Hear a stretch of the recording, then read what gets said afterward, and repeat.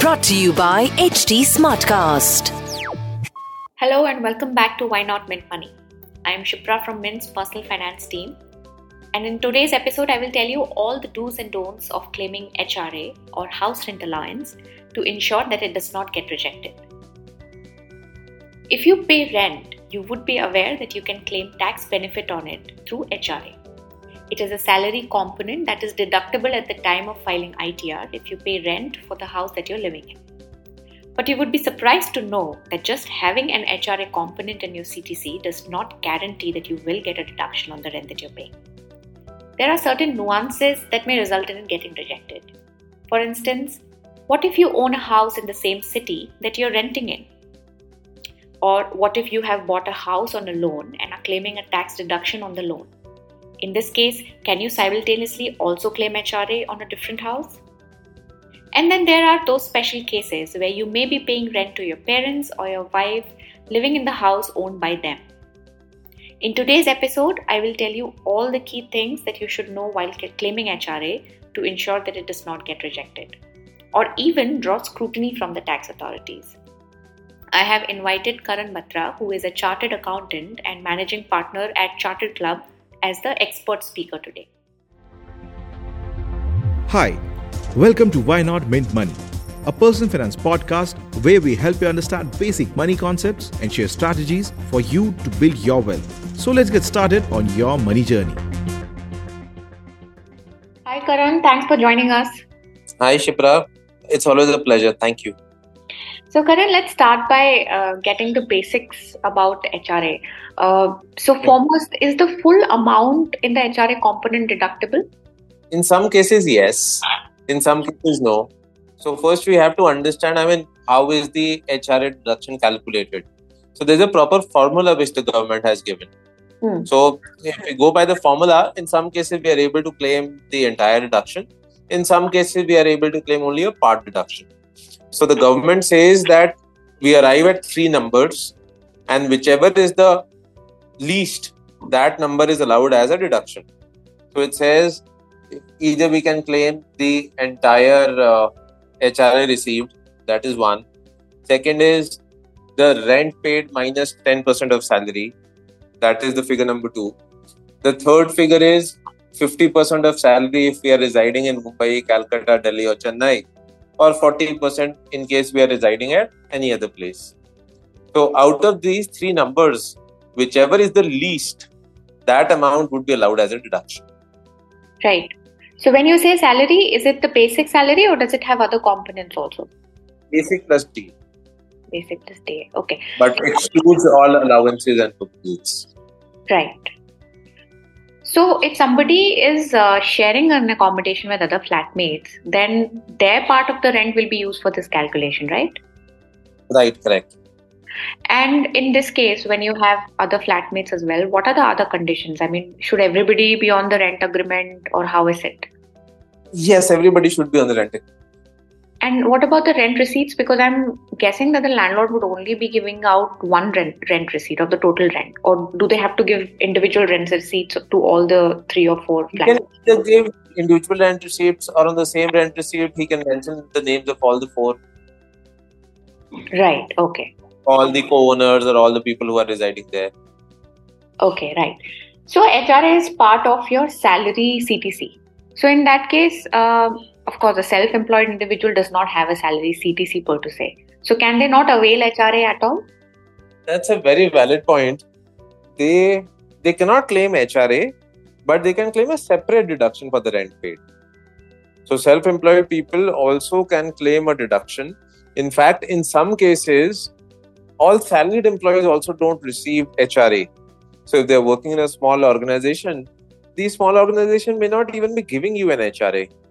That's so right. In cases where your employer is not giving you a HRA, or in cases where you are self-employed, then in those cases you can claim a deduction for the rent paid. That is not under HRA, but that is under section 80GG. So 80GG is for people who are not receiving HRA, and the maximum deduction that can be claimed here is 5,000 per month. So the total annual works out to 60,000 per annum. Oh, right. And say if somebody has worked a job for half the year and they've been self-employed for the other half, in that case, can they avail both, or how is it? They can claim proportionate. Just to clarify, although they can claim proportionate, but practically we many times advise not to do in such cases where half of the time they were self-employed and half of the time they were salaried and half of the time they received HRA. I mean, many times there are different interpretations. So we normally don't recommend that you claim both of them together. Right. It could be rejected by the tax authorities, is what you're saying. Yes. Okay, right. So, Karan, say, if somebody owns a house that they don't live in, but they are renting in the same city in which their house is located. So, does that have a bearing on claiming HRA? So, is the original house which they own, have they given it on rent, or that is self-occupied, or what is it like? So, let us take both the scenarios. In one case, they are earning a rent from it. In the other case, say their family is staying in it. Okay. So, if they are earning a rent and they're residing in the same city, that is allowed. Because even if you've just rented the house next door and you've given your own house on rent, that is allowed.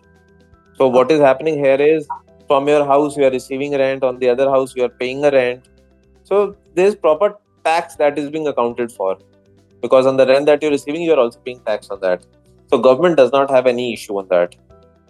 Right. When I move to your second question, wherein I have a self-occupied house, which my family is occupying, and I am also residing in the same city. Now, one case is I am residing in a different city. In such a scenario, the deduction can be claimed because we are residing in a different city. Now, when we are residing in the same city, I'll be frank with you, the law is silent. In the whole Income Tax Act, there is nowhere written what to do. So, we go on what is advisable, what is practically doable, what are the interpretations.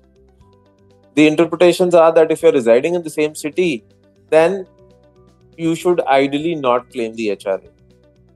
Because on one side, you have a self-occupied house, on the other side, you are claiming an HRA. So ideally, you should not claim it. Right.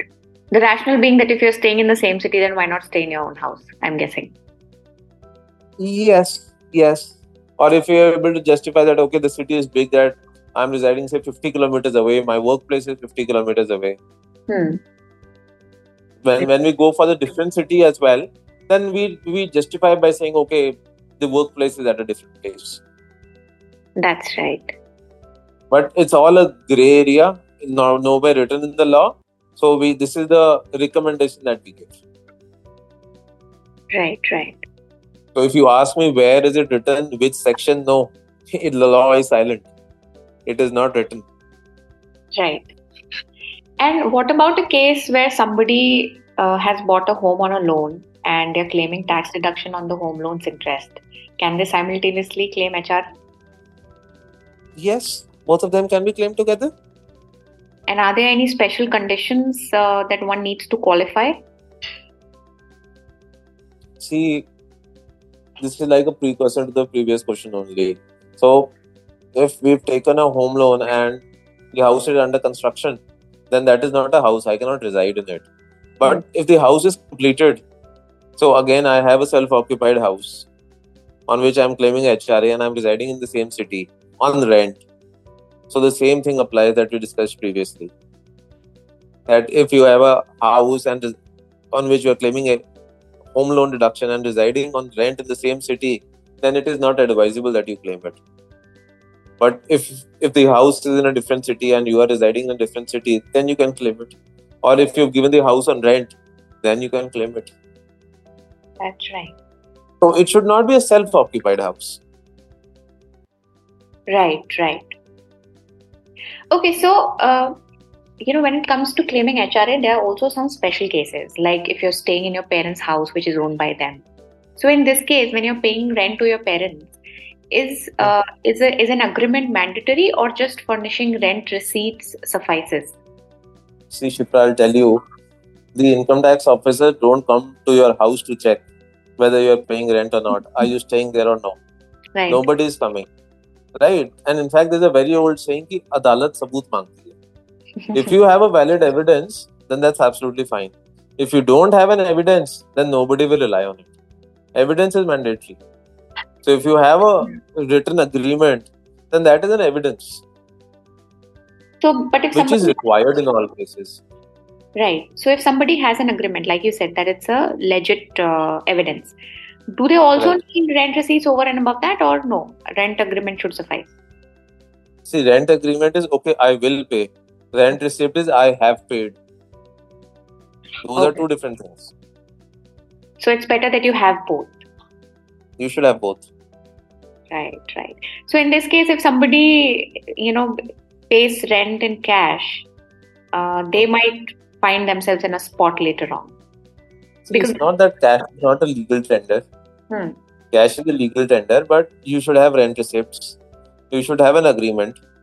The government will tomorrow ask you, okay, you've paid in cash. For 2 minutes, I assume, yes, you've paid in cash.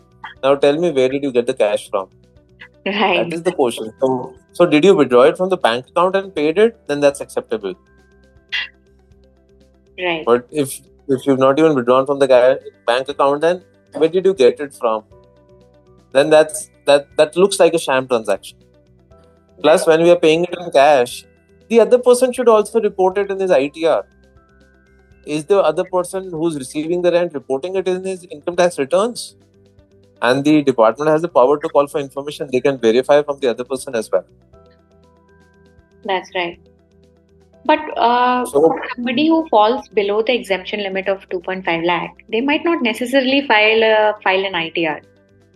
So if the landlord, the parents, who are the landlords in this case, they might not file an ITR if they don't have income of 2.5 or above, 2.5 lakh or above. They have not filed it, that's acceptable. At least when the income tax officer asks, they can specify in writing, yes, I have received this much cash payment. And my income was not taxable, then therefore I have not filed the income tax returns. Right. The bottom line being that you should be able to justify the transaction because a scrutiny might arise. There's a high probability. Yes, in cash cases, there's always a doubt. So they ask for more evidences. Right. Okay, another special case is, Karan, that, what if a man wants to pay rent to his wife where the property is solely owned by the wife? Is that permissible or not? See, this point reached the courts.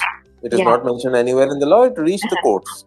And what the court said was, a husband and a wife are not separate family. They are the same family. Whereas, with respect to parents, they classified parents as a separate family. So if I'm paying rent to my parents, that's acceptable. But if I'm paying rent to my wife, that is not acceptable because that is the same family. So that thing will not be acceptable. No, do the income tax law state that husband and wife are one unit? And the income tax law does not state this. This reached the courts, and this is the interpretation which the courts gave. Right. Because you are touching upon all the grey areas which the Income Tax Act does not mention. So we have to rely upon court rulings. Yeah, that's right. Because I was reading one of the court rulings of February this year, where the Delhi tribunal had, held that if the rent is paid to the wife and her income resources are proved in the ITR, then the benefit of HRA cannot be denied to a husband. Of course, there were some conditions that the husband and the wife... Ma'am, as a basic rule, never rely on tribunal rulings. Never. Right, I'll tell you, if you are reading Delhi tribunal, there are more than 5 tribunals in Delhi. And similarly in other cases as well. And one Delhi tribunal can say something and the other Delhi tribunal can say something else. So as a general rule, never rely on tribunal rulings. The media will maybe post tribunal rulings, but you see they are always contradictory. So always rely on High Court or Supreme Court rulings. Right? If there are 100 tribunals, all 100 tribunals will give you different different opinions. And there is no guarantee whether it will be accepted or not. So we never even discuss about the tribunal cases. Only rely on the High Court and the Supreme Court cases. Right. Okay, so another thing is that if your rent is above 50,000 per month, you have to deduct a TDS of 5% as the tenant. Right. So if somebody does not do this, what are the consequences of that? And where does this TDS have to be submitted? The TDS has to be deposited online. And in case of this thing, when you're paying the rent, and this TDS has to be deposited not every month, but at the end of the year. Okay. Yes. And this TDS rate is 5% when you are paying to a resident owner. But if you are paying to a non-resident owner, then it is not 5%. Okay. Then the rate is different and it is upwards of 20%. Number one. Number two, this limit of 50,000 is applicable only when you are paying to a resident owner. Right. If you are paying to a non-resident owner, even if you are paying a single penny, then you have to deduct tax. So when you have to carry out calculation for determining how much HRA you should claim, the rent that you're paying will be the entire amount or the rent after deducting the TDS? The entire amount. The entire amount, right. Okay, so Karan, to sum it up, can you tell our listeners 2 or 3 key points that they should keep in mind to ensure that their HRA, when they're claiming HRA, it does not get rejected by the tax authorities later on? So point number 1, there should be an evidence, there should be a rent receipt, there should be a rent agreement, and preferably the payment should be via a bank transfer. If it is not via a bank transfer, it should be, if it's via cash, then there should be a proof that where did you get the cash from. Point number 1. Point number 2, if somebody is residing on rent, then they pay the payment either monthly or bi-monthly or quarterly. I mean, nobody pays a random amount as payment of rent, say at the end of the year. No landlord will accept that. So we have to see that in normal cases, how does it happen?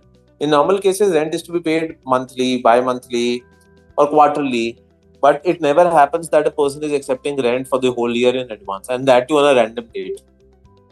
So that is also to be seen. Does it look like a rent payment? Right. Okay, Karan, one last question. So there's a lease agreement also.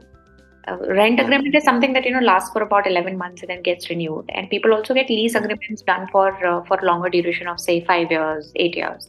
Are they also accepted as as evidence to claim HRA? Yes, they're accepted.